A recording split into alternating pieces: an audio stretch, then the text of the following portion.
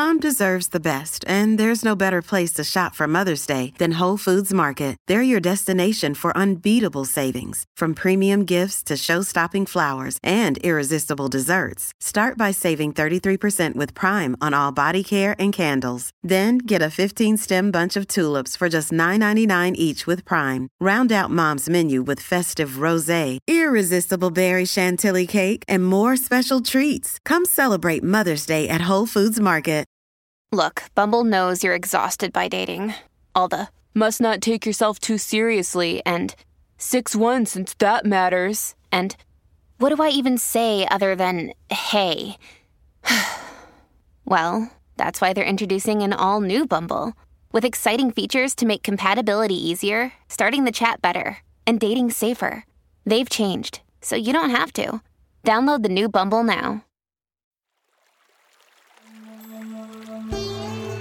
Hi everyone, I'm Deb Flashenberg. Welcome to Yoga, Birth, Babies, a podcast produced by Prenatal Yoga Center. We will be diving into everything prenatal yoga, birth, and baby related, hoping to inspire, educate, and empower you through your journey into motherhood. Thank you for listening.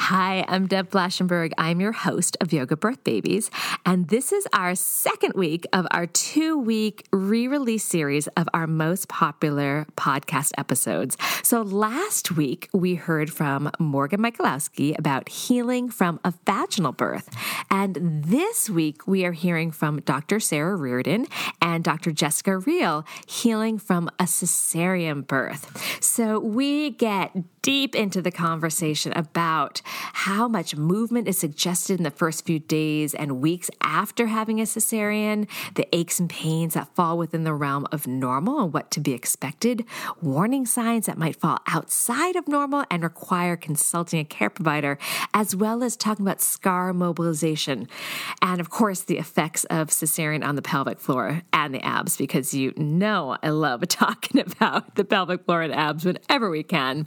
So to have this conversation, I have Dr. Sara Reardon. She is a doctor of physical therapy, graduating from Washington University in St. Louis and board-certified women's health physical therapist. Sara specializes in the treatment of pelvic floor disorders, including changes that affect sexual health and wellness, and is the founder of The Vagina Whisperer, an online resource for pelvic health education for people worldwide. Dr. Jessica Reale is a doctor of physical therapy and board-certified specialist in women's health and has been working with people with pelvic health difficulties for over 10 years. She's the founder of Southern Pelvic Health in Atlanta, Georgia, a specialty clinic focused on helping people optimize their pelvic health.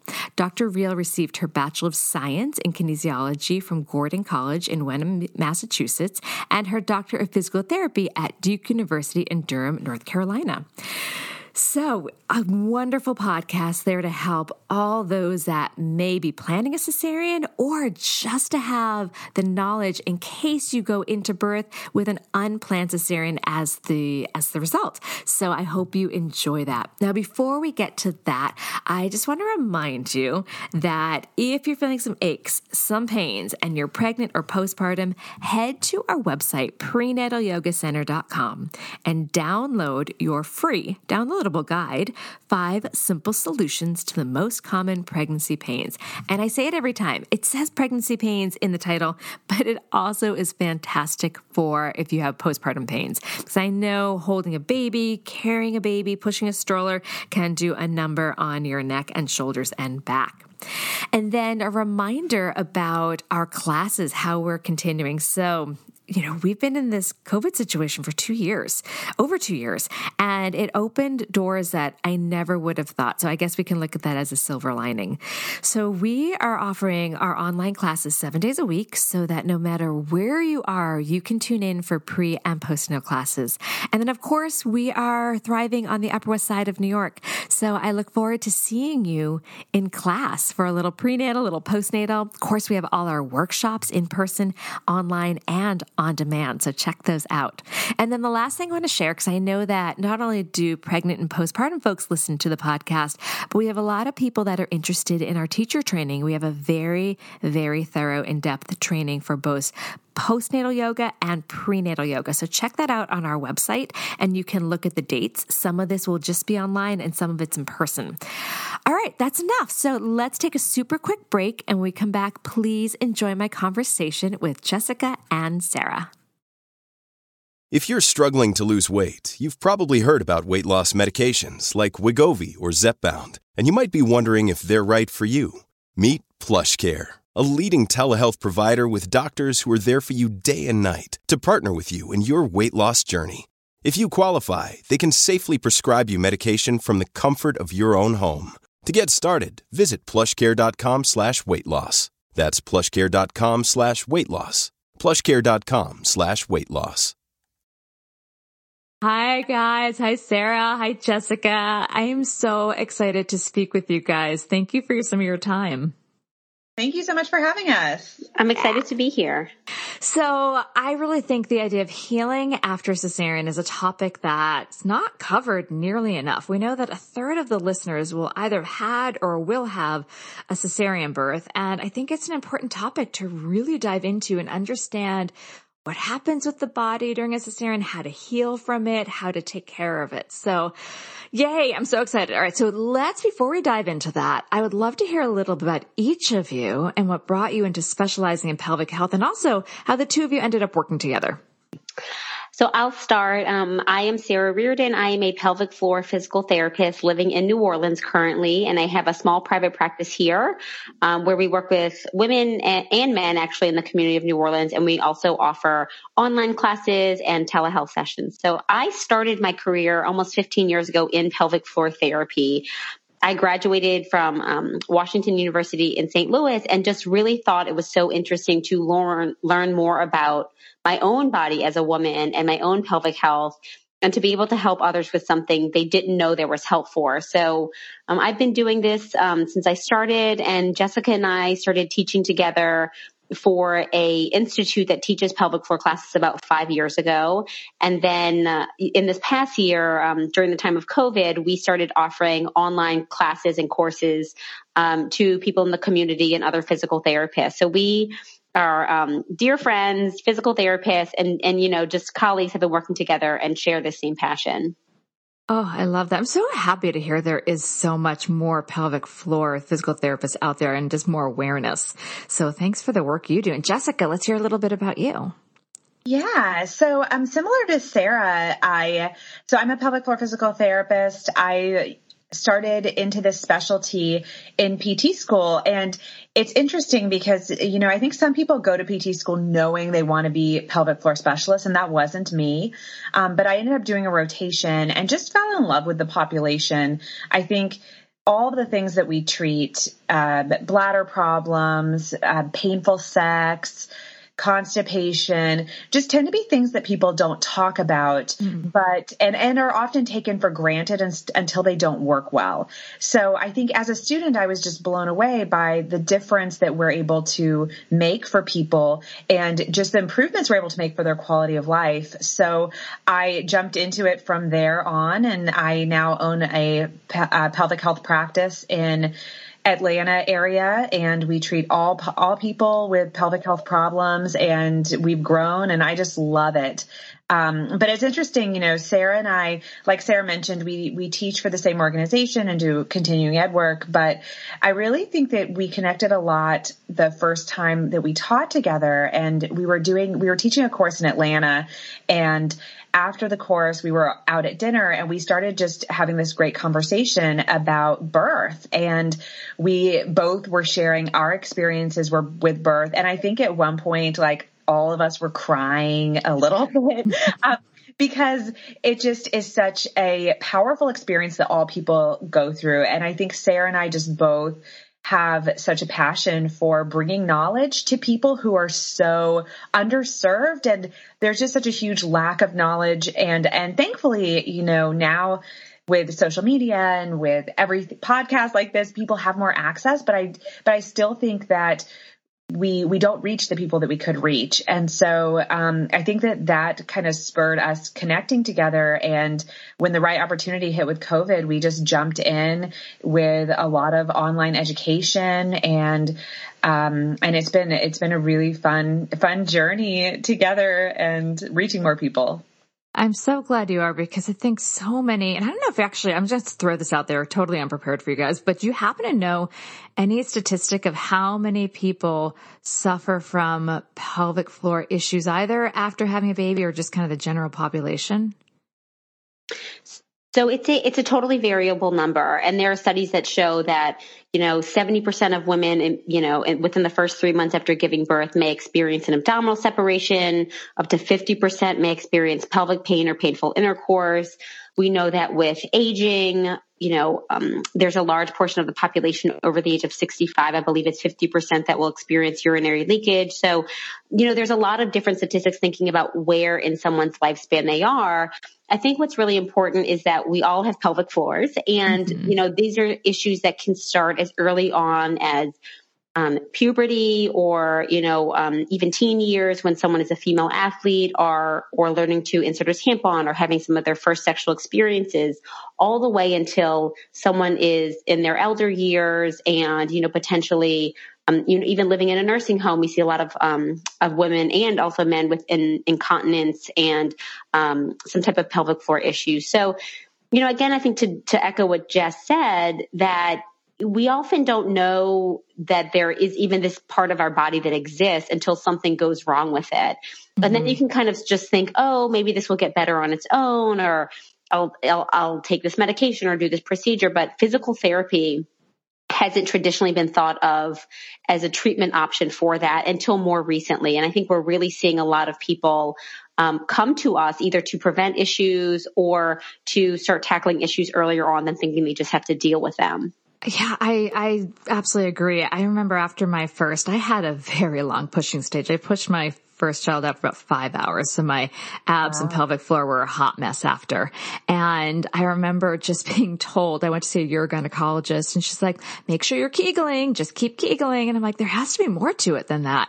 And so cause I took it, I'm like, yes, I will do this. I will put it all back together. And I went to a pelvic floor. Well, I went to one who's like, your chakras are spinning in the wrong way. And I'm like, I'm peeing myself. I don't care what my chakras are like. So I went to someone else who's a little more practical. I needed some down to earth, like give me some science. And it was so much more. I'm like, oh wow, I really learned so much more about the pelvic floor than just keep Kegling. So from that point, I've been such an advocate of pelvic floor PTs. I kind of feel like had I not been in the yoga path, that would have been a path I would have taken. Although I don't know if I could have passed the science. Anyway, so I'm just so thankful for the work you're putting out, because people are often just told, oh, it's normal. You had a baby. You're going to have leakage. Just Kegel. And we just know there's so much more to it. Yeah. And I think that it's like Sara was saying, more and more people are seeking out and being proactive. But the crazy thing is that it still is such an underserved population that despite that, I think so many times people are reactive instead of being proactive. And that's part of, I think, how our healthcare system is kind of set up. But as you were talking and as Sara was talking before, I kept thinking, gosh, how great would it be for so many people if having this wellness piece and being able to really recover well and rehab their whole system was something that was just a standard thing in our country. And it's not now, but I really wish that it was, because I think it would make such a huge difference. Yeah, like in France, where that's part of their. So let's start to dive into the idea of cesarean recovery. So what are some considerations people should keep in mind when recovering from a cesarean birth? Because I'm sure you work with that population quite a bit. Right. So, I think it really starts from the very beginning. So around 30% of individuals will birth their babies via cesarean section.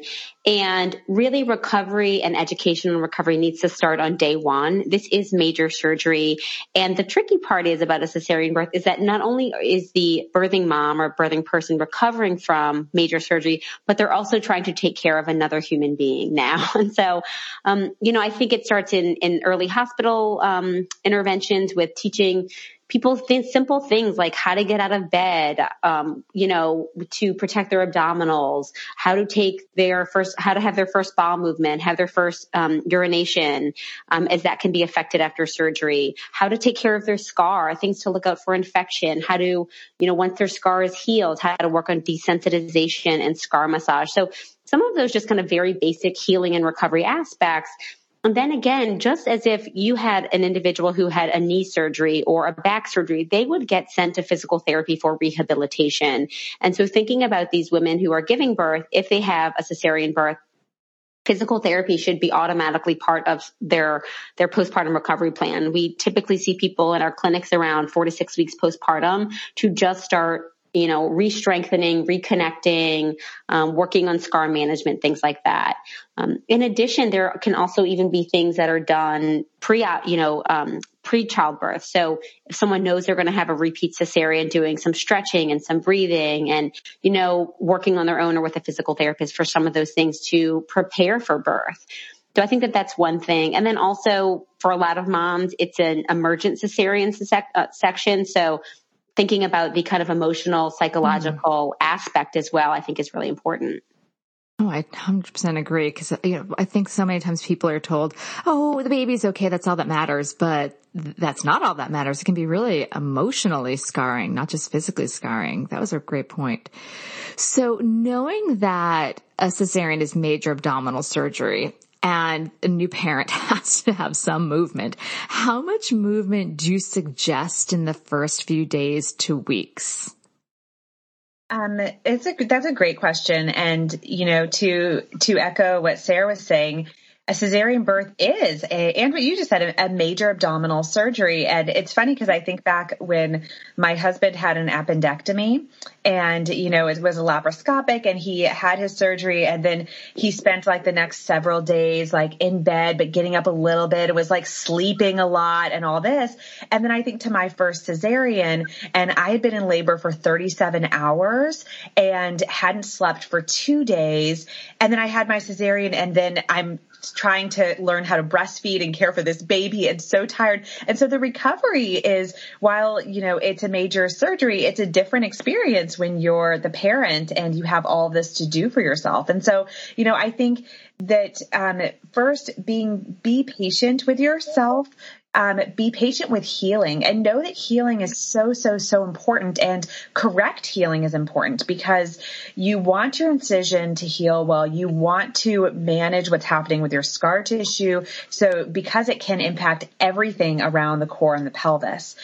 So I encourage people early on, in that first day to just let their body rest. You can start getting up that first day, and we encourage you to do that. Early movement is very, very useful. And so what you might even do is just get up and just kind of make that trip to the bathroom and back to your bed, and be aware of your movement as you're doing that. And so trying to make sure when you're getting out of bed, one little tip, roll to your side first and then use your elbows to help push yourself up into a sitting position so that you're not having to activate a lot of your abdominal muscles initially. And then as you stand up too, try to lean your body forward so that you kind of put your nose over your toes to move your weight forward, and then use your hands to help you as you're pushing and moving into standing. That makes such good sense. Yeah. Oh, I'm sorry. I think I cut you off. No, you're good. You're good. So during that first day, you're just kind of taking some time moving a little bit around your room. That second day, you can start getting up and moving a little bit more. And so start walking, having someone with you first. You can actually use the bassinet in the hospital to support you a little bit. So you can actually use your hands and push through that bassinet to help your trunk support. And start walking within what's comfortable. But during that initial, so those those first few days, you're walking a little bit, but then spending time sitting and finding a really comfortable space where you can sit. So, you'll be in the hospital, but then once you do head home, you want to build a little spot for yourself. So have a chair that's firm, not too deep, that's supported, using cushions to help you with any breastfeeding or feeding your baby. And during those first few weeks, you want to be healing. So minimize stairs those first few weeks, minimize lifting of another child. If you have another child, it creates some challenges. My daughter was almost 3 when my second was born, also via cesarean. But having times where you can have your second child kind of cuddle up to you on the chair and stand and crawl up on, sitting next to you, avoiding your incision can be really, really useful. And then during those first 2 weeks, try walking in smaller spurts. So getting up and moving and for a couple minutes and then coming back to your spot. And you can use also a stroller can be really, really nice to help support. Like a walker? Well, yeah, like it basically is. And so you can use your stroller to give you some support initially too, but you really want to take it easy initially and listen to your body. If you feel increased abdominal cramping, if you notice increased bleeding or anything like that, back off. I almost think that this is one of those few times in our lives where it's okay to just rest, to take it easy for yourself. What about breastfeeding and picking up the baby? So I'm thinking about the incision and the pain. So one of the things that we recommend early on is not a waist trainer, but an abdominal support. So that's kind of a very gentle, soft abdominal support that you can kind of use starting in the hospital. I think often people worry I don't want to get too reliant on it, but it really is, again, after abdominal surgery, you do want to have a little bit of extra support because there are day-to-day life duties that you're going to be doing. So that's a big piece of it. Also, we teach people how to get out of bed, how to bend over and lift properly. So, really trying to keep your back straight as you're doing so, bending at the hips. Another tip that we use is exhaling when you are exerting effort. So, again, in the beginning, you do want to try to minimize heavy lifting, especially if you have other children. I know that that's so much easier said than done, but, exhaling when you're going to exert effort so it doesn't put any strain on your abdominal wall or that incision. And so just little tips like that of, using a support binder, bending at the hips so you don't strain your abdominals, exhaling with exertion can really make a difference in helping someone do the things they need to do for their life and not injure themselves, but also feel like they aren't able to, take care of their families, take care of themselves, those kind of things. Yeah, I had, when my second child was 3 months old, I actually had hernia surgery. So that's the only kind of relationship I have to abdominal surgery. And I just remember being floored by how weak my core felt. I remember the idea of sneezing. I thought I was going to split open. I mean, so it's a lot, something that wouldn't have bothered me picking up. All of a sudden I'm thinking oh my gosh, I can barely hold myself up and take a walk and pick something up. It really surprised me by what happens when there's an incision in one's abs. And one little tip for that I will say is my favorite thing after my cesareans was to keep a pillow nearby. If you ever feel like you need to sneeze or cough or anything like that, I would hold that pillow at my belly when I did that. So it kind of braces your abdominals. In many ways, it works the same type of support as the binder is doing around your abdominals. But that often helps a lot. I will echo Sarah. I loved my binder. It was my best friend. I think the only thing I would say is that if someone had a long pushing period before they had their baby, or if they have something coexisting with a pelvic floor problem like prolapse or something like that from a prior birth or something else, you have to be a little cautious with binders because you don't want to funnel too much pressure down to the pelvis. But if you don't have any of those problems, the binders can be amazing. Yeah, I actually just want to make sure we all highlight that, because that's one of the things that I've had students have binders, not for a cesarean, but for just belly binding. And then they end up with prolapse. I'm if that pelvic floor doesn't have support, those organs have to go somewhere and they're not going up. They're going down.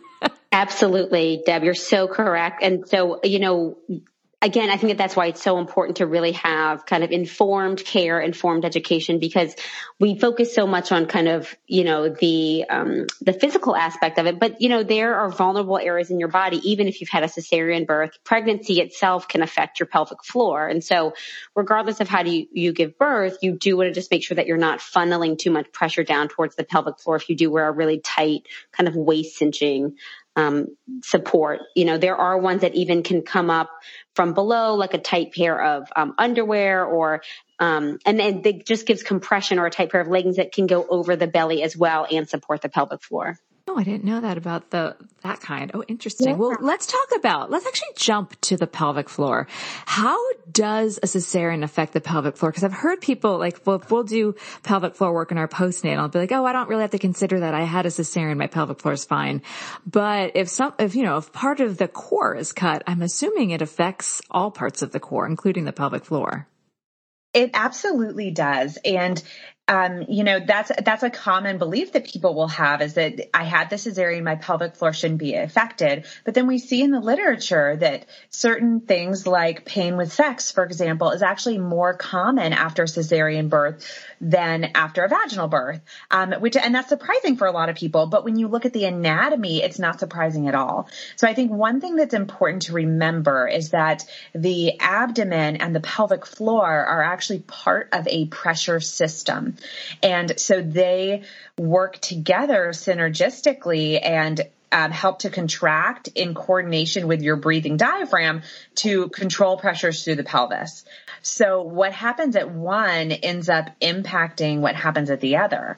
Along with that, there are fascial connections. So, when someone has a cesarean, we see this incision on the skin, but it's not just the skin. It's going to go through the fat, through the fascia and the connective tissue, separating muscles, moving the bladder. And with all that, the scar tissue then actually is fairly deep.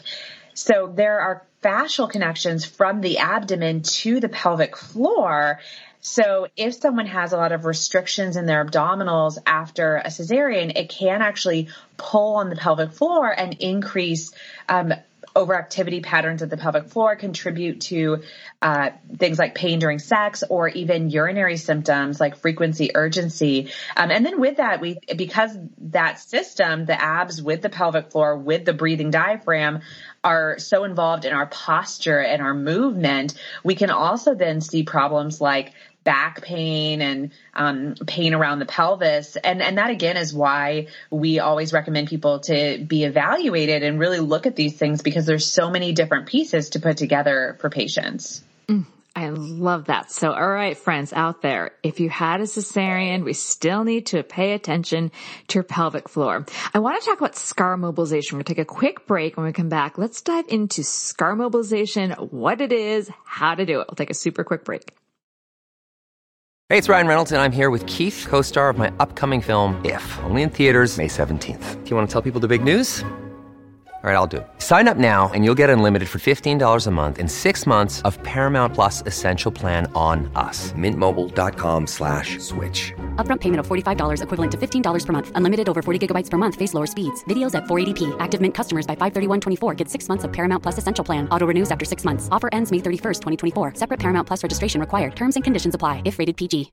With Lucky Land Slots, you can get lucky just about anywhere. Dearly beloved, we are gathered here today to... Has anyone seen the bride and groom? Sorry, we're here. We were getting lucky in the limo and we lost track of time. No, Lucky Land Casino, with cash prizes that add up quicker than a guest registry. In that case, I pronounce you lucky. Play for free at LuckyLandSlots.com. Daily bonuses are waiting. No purchase necessary. Void where prohibited by law. 18+. Terms and conditions apply. See website for details. Okay, we're back. So I'm loving this topic. I know, I'm such a geek. So we talked about, you mentioned that deep scar tissue that can happen from the incision that can affect the pelvic floor. Talk about scar mobilization, the benefit of it, and then how does one do it?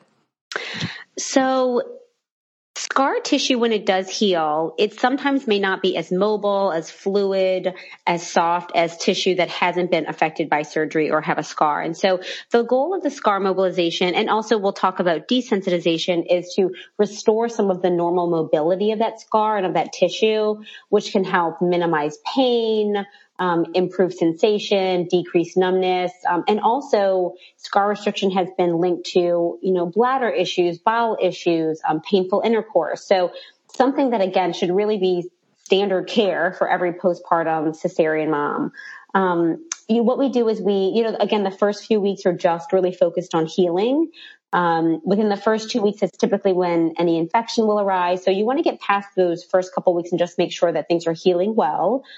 After that, some of the tips that we recommend are just starting with some gentle kind of diaphragmatic, which is rib opening breaths, breathing to help reconnect to your core, reconnect to your pelvic floor, and just get a little bit mobility in that abdominal wall. Another thing that Jess mentioned early on is getting up and walking and just having a nice upright posture, using a stroller, a bassinet, or something to kind of get you out of a hunched over position so that that scar and that tissue can really open up and get in a more lengthened position versus a very kind of tight, restricted position. And then we'll teach people different stretches like cat-cow pose or a little, backward bend in standing, a little bit of a gentle cobra, things to kind of just expand the belly with the breath. Often people are afraid to move, and so they don't. But gentle movement can really be key. And then, go ahead. So when are you seeing people to start to do this, 4 to 6 weeks or after 6 weeks? All along that, we started around 4 to 6 weeks in our clinics. That's what I do. Every therapist may do things a little bit different, but then I've also seen women decades later. They have 30, 40-year-old children and they're coming in where they're having bladder issues or incomplete bladder emptying or painful intercourse or constipation. And it can be linked back to their cesarean scar restriction. Oh, wow. It's never too late. That's one thing we emphasize. And then if we're thinking about the immediate kind of postpartum recovery period, we start working on desensitization of the scar, which can use different materials or fabrics like a makeup brush or a piece of felt or a little rougher washcloth to just increase some sensation on the area surrounding the scar and then on the scar, and then working more on actually massaging and mobilizing the scar with your hands after it's healed. So that may take, that's kind of the first 12 weeks. You may be looking at that. But again, if someone hasn't started that immediately postpartum, they can always start that at any time, working on their scar. It's never too late.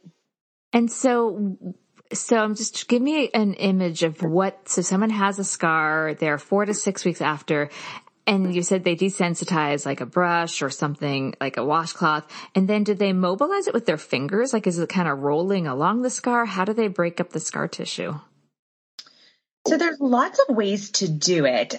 So what we encourage, so again, like Sarah was saying, the desensitization, that can happen early on. So people can start doing that really, after the first week or two to desensitize the scar, but they don't want to go really massaging the scar until 4 to 6 weeks. And they don't want to go into the incision until closer to 12 weeks. So the 4 to 6 weeks, they're massaging around the scar, and they want to start pretty light. So you want to see how sensitive is the scar? Some people will have very sensitive scars. And so they might just start by touching around their scar.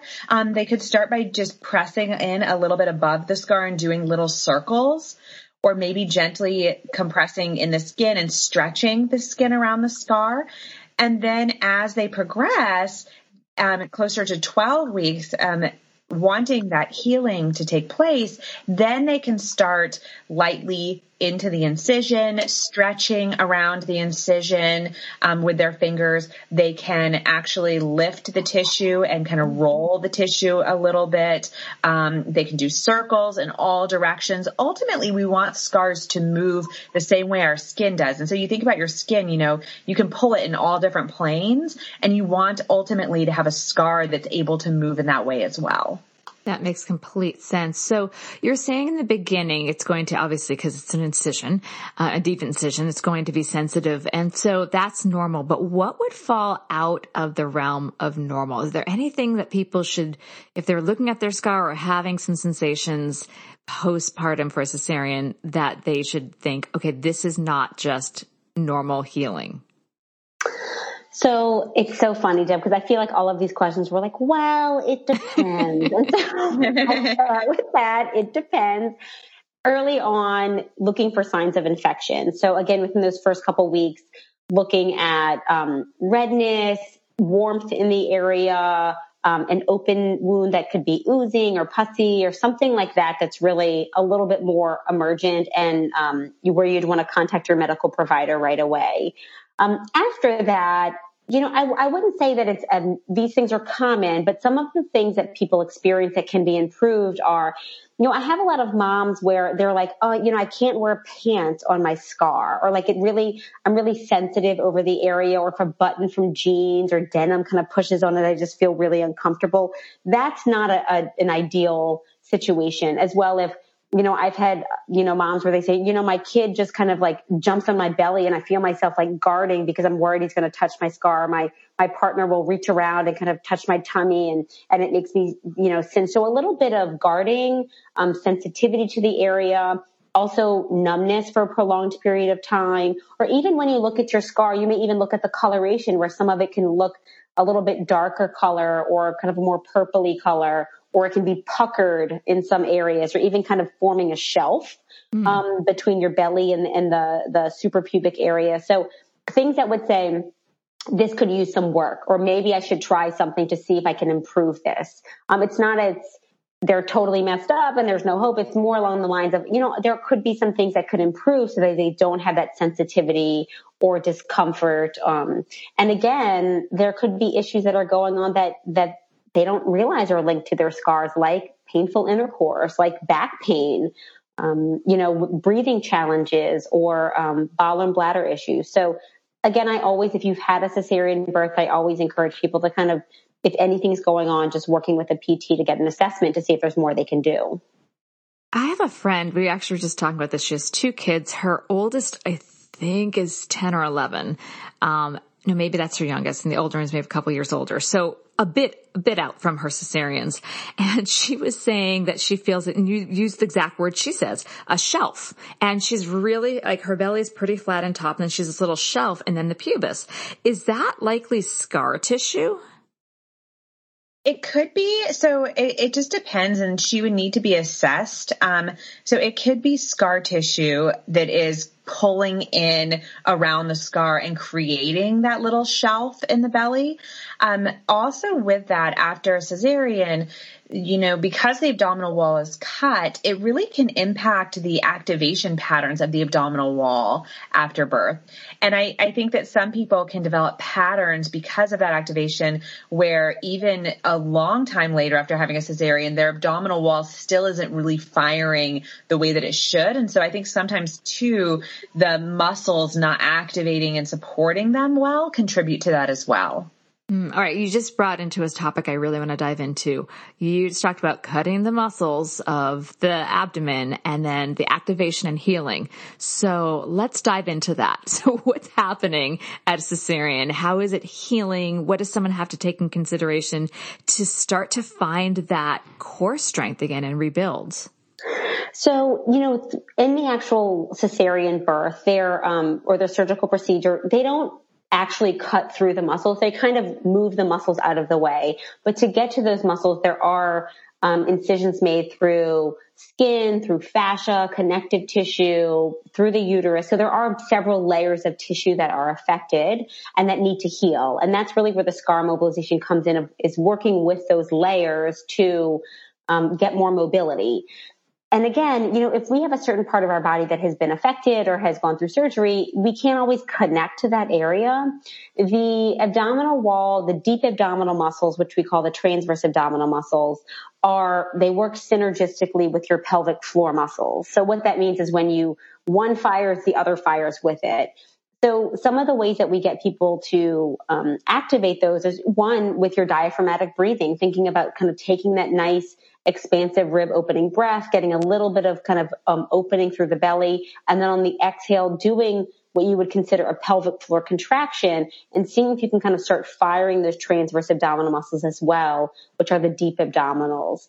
So that's kind of one way to do it, is to connect with the pelvic floor while you're working with the abs. And then you can also just kind of do some work on the abdominals themselves. I find that, a lot of people don't even want to touch their scars. They don't even want to touch their bellies. They haven't thought about it. And so part of it is, again, not just physically healing and connecting, but it's emotionally healing and connecting, and just starting to give this part of their body some attention that they may not have been doing, because it is kind of an area of discomfort or neglect, or just busy lives and not being able to tend to it. So I think breathing, pelvic floor activation, working that into stretches and exercises and things like that can be really helpful to start. Yeah, we do. In postnatal, we break it down into, first find the pelvic floor. I have them on a block, like a yoga block. That's what my PT had me do. Just like, take the weight off your pelvic floor. They could be swelling, find that pelvic floor, and then TA, and then consciously put it all together, so that all the pieces connect. Because a lot of people I've had come back saying some are angry at their bodies because it didn't work how they wanted to. Some feel just disconnected. And then to know that they can start to fire things up and create another relationship with their body just through breathing. I think it gives them some encouragement that they don't have to start doing this hardcore ab stuff, but just simply finding that transverse abdominal toning through breath can be encouraging. Yeah, absolutely. So let's talk a little bit, Jessica, about you, because as a PT, throwing this at you, as a PT with your background in helping people, what was your healing experience like? Was it surprising, like what you knew, and then like were you able to follow your own advice? Yes and no. So it's interesting because being a pelvic PT, I think patients oftentimes assume that I remember being pregnant, and I remember a patient saying, oh, I'm sure you're going to have like this amazing vaginal birth. It's going to go perfect and all this stuff because you know so much about the pelvic floor. But my birth experience, but birth by nature is unpredictable, right? Mm-hmm. And my birth was unpredictable. Like I said earlier, I labored for 37 hours, my first birth, and then had a cesarean. And I think afterwards, one of the biggest surprising, I think, things to me was that I was so tired. I don't think I've ever been more tired in my entire life. And I think the process going through labor and going through the cesarean and then hormones and dealing with being a first time mom was so much. And so I think I was really surprised at how much help I needed immediately after. And it was a challenge initially to get that help. But my first cesarean from a healing standpoint went very, very smoothly. And, I would say I sort of listened to my own advice. I did start doing scar desensitization and mobilization and everything early on, and progressed myself in terms of my abdominal strength, and everything went fairly smoothly. It's interesting because my second cesarean, which was planned for a lot of reasons, but I had a little bit of more difficulty. And so with that cesarean, I ended up losing a good amount of blood during the birth, and so was having difficulty with blood pressure and passing out afterwards.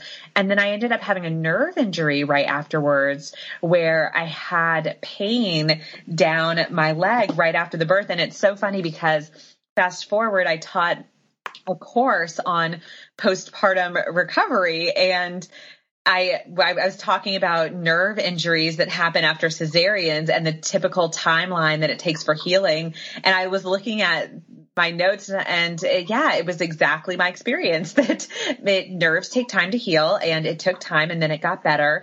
But I needed more help in terms of rehab afterwards. And so I actually did end up working with a PT. I worked with a pelvic PT who works at my practice, and just to try to reconnect with my pelvic floor and my lower abdominals. My abdominals were the hardest thing for me to connect with after my second cesarean. And that was a good process for me, going through being a patient and having the struggles that all patients have. You know, I had a hard time fitting the exercises into my daily life because I had a 3-year-old and a young baby. And, you know, I think in many ways going through the whole process has made me much more empathetic to my patients because, it helped me to understand the challenges that go into a lot of this, and it's helped me to know that we really need to give more grace to ourselves and more grace to our patients, and that most people are really doing the best they can with what they have at the time. So. Yeah. I'm totally throwing this at both of you guys. I didn't prep you for this question, but we're talking about seeing a pelvic floor PT. And it occurred to me as you're talking about seeing somebody, and I saw someone that kind of put me back together. What can someone expect from working with a pelvic floor PT? Because I'll admit the first time she did some internal work, I'm like, okay. I guess this is what we're doing. But you know, it's not like, and I was a dancer before, so I'd had a lot of PT on like my ankles and my back and my knee and my shoulders, but this was very different. So can you give a sense of because we're recommending for people to have this, it's not your sports injury PT.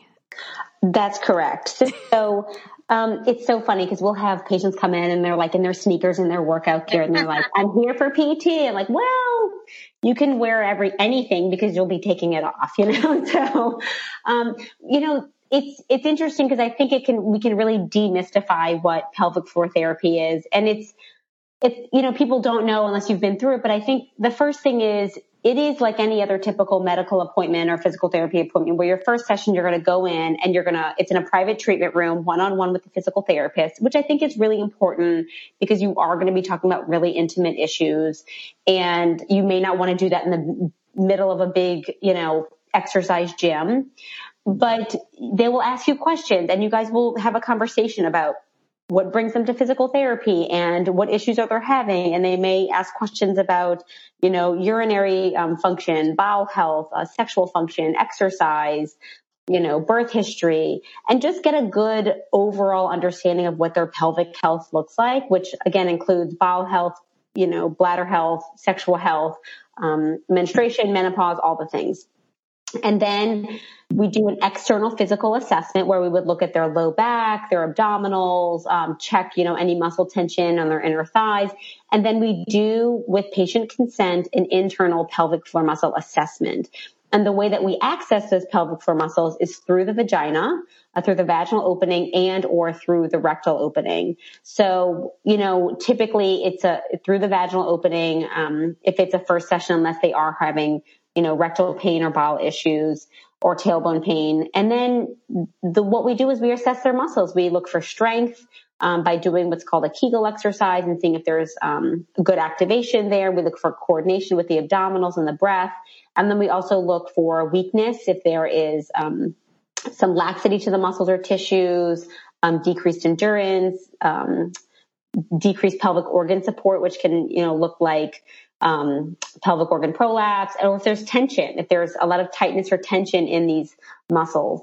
I think one of the interesting things is, you know, which I still see and hear all of the time, the narrative is do your Kegels, oh, just do your Kegels. And one, the research is showing that a lot of women don't know how to properly do Kegels without individualized instruction. So they're likely not doing the right exercise and could even be doing the wrong exercise, which could make their symptoms worse. So the one-on-one care and instruction is really important. And as well, a lot of people have muscle tension. So Kegels are going to make that muscle tension worse. So Kegels are not the answer for everyone. And if they do have a muscle tension issue, it's important that they work more on lengthening and relaxing these muscles, which can often be the case after birth. We think of it's just weakness, but it really is. They may also have tension that needs to be addressed before they move on to a strengthening regimen if it's necessary. Yes, let's just highlight that. It is not just about the engage. It's about the release. Correct. It is about the balance. You want your pelvic floor springy like a trampoline, not held tight or a hanging and saggy. So it's about, I love everything you're saying. And that's why we encourage, I encourage my students in class, not maybe while they're in class, but later, like, get your hands around your own pelvic floor, like feel their trigger points, their tightness around your sit bones, what's going on. Cause that can give them some information. If they don't have access to a pelvic floor PT, they may need to investigate a little on their own and make some decisions. Yeah, it's definitely, I hear too much of just to kegel it up, and that's certainly not the answer. Oh, you guys have so much great information. All right, we're going to take a quick break. When we come back, if you both can offer one tip or piece of advice you'd like to offer new and expectant parents, we'll be right back. Hello, it is Ryan, and we could all use an extra bright spot in our day, couldn't we? Just to make up for things like sitting in traffic, doing the dishes, counting your steps, all the mundane stuff. That is why I'm such a big fan of Chumba Casino. Chumba Casino has all your favorite social casino-style games that you can play for free anytime, anywhere with daily bonuses. That should brighten your day a little. Actually, a lot. So sign up now at ChumbaCasino.com. That's ChumbaCasino.com. No purchase necessary. VGW Group. Void where prohibited by law. See terms and conditions. 18+. Okay, we're back. All right, Sarah, you go, and then Jessica. So my tip is just a general one, but it would be to be proactive in your pelvic health. So that includes everything from during pregnancy, if you are experiencing constipation, learn how to poop properly, work with a pelvic floor PT, make small changes in how you move, get out of bed, pick up kiddos or lift weights, so you can protect your abdominals and your pelvic floor. And then even doing childbirth preparation to learn how to push well, how to utilize different positions for pushing, or if you have a cesarean birth, things to expect in recovery, and how to connect with a PT for scar massage or mobilization. So just really being proactive, just like we would prepare for any other, huge physical transformation in our lives. I think that this is one that we often don't think about needs to be tended to. So being proactive would be my tip. Oh, that's a great tip. All right, Jessica. So my big tip would be that self-care is not selfish. I think that new parents, there's this tendency to want to put everyone else around you in front, especially your children, and to put yourself on the back burner. And I've been there, to where, it's funny because even if you look at some of the little comics about moms, it'll be like, oh, haha, that mom got a shower today and that was the big win. But like hygiene should not be the end game. You know what I mean? And so I do. I laugh because it sometimes is, but yes. It is sometimes. And I've been there where that shower is like amazing. But that being said, I think that prioritizing your self-care helps you to actually be a better parent. And so, if you're sitting there struggling with some things after you had a baby or before you have a baby, don't just keep tossing all that on the back burner. And that jumps to Sarah's tip. Be proactive. Take care of yourself, because if you don't, it'll be harder for you to be everything that you're wanting to be to others if you can't be everything you need to be for yourself. Oh, such good tips. I'm going to throw a tip in. Oh, okay, people, go see a pelvic floor PT. All right, that's my. Clearly, you think I love that. I feel like I want to, just record what Jess said and like replay it every day. Like that was so moving, but it's true. It's just, I think we need those reminders and, support and encouragement from other moms that we're not alone in this struggle and that it's okay to take care of yourself. It's actually necessary and beneficial for everyone in your family. And you deserve to be taken care of. And you deserve, parents deserve a healthy body, healthy mind. Because how are we going to set that example for our kids if we can't take care of ourselves? And it'll make us just more available if we're not struggling. And one last little thing, if I can add in a second tip, would just be to give yourself grace and be patient with yourself. Because I think that, we talk about all this stuff about being proactive and self-care and all this, and I don't want anyone listening to feel a ton of guilt. And if this isn't you right now, or, if things are not going the way you want, or you have an exercise program and you're not following it or whatever, I think that each day is a new day to take a step forward for yourself, for your health. And it's okay if yesterday didn't happen the way you wanted to. So just give yourself a little bit of grace and then be proactive. Oh, Sarah, Jessica, that was great. Thank you. Because clearly you know how much I love pelvic floor PTs. Where can people find both of your work? So I my biggest presence is on Instagram as the Vagina Whisperer. So it's the_vagina_whisperer, where I just kind of share a lot of tips about pelvic floor health, pregnancy, postpartum, the courses that Jess and I do together, and just about general motherhood and life. I think it's become a really amazing community for me, just going through the same transition that everyone else is going through. And then my website is thevaginawhisperer.com, where, again, we have a lot of blog posts and kind of the services we offer for in-person and online support. I really love that name. It sticks. It's been sticking around, so it's working so far. All right, Jessica, where can people find your work? Yes. So I'm also on Instagram, and I'm at Southern Pelvic Health. And then along with that, I do write a blog where I educate on all different topics related to pelvic health. And that is at Jessica Reale, RealePT.com. And then one other, with Sara and my classes, so Sara and I do all sorts of classes on pelvic health. We actually have a postpartum cesarean recovery class, which is, I think, especially great for people who are very early after their cesarean or are planning to have a cesarean. And all of our classes are online at pelvicflooruniversity.com. And I will make sure that is in the show notes. I wanted to thank you guys so much. I've thoroughly enjoyed this conversation, and I think that the community will really benefit, whether you've had a cesarean or not. For the listeners out there, just the tips about pelvic health and really putting yourself first, and it's so important. So thank you so much. Thank you for having us, Deb, and just, really sharing this information with your community and your audience. It's really a pleasure and an honor to be able to kind of inform people about their health in this way after birth. Thank you so much for having us. This has been a great conversation, and I'm excited that you've been so proactive in educating your community on these topics. So thank you. Oh, you're so welcome. All right. Enjoy your day. Be well. This has been an episode of Yoga Birth Babies, produced by Prenatal Yoga Center. You can catch us on Facebook, Twitter, Instagram, and Periscope. I'm Deb Flaschenberg. Thanks for listening.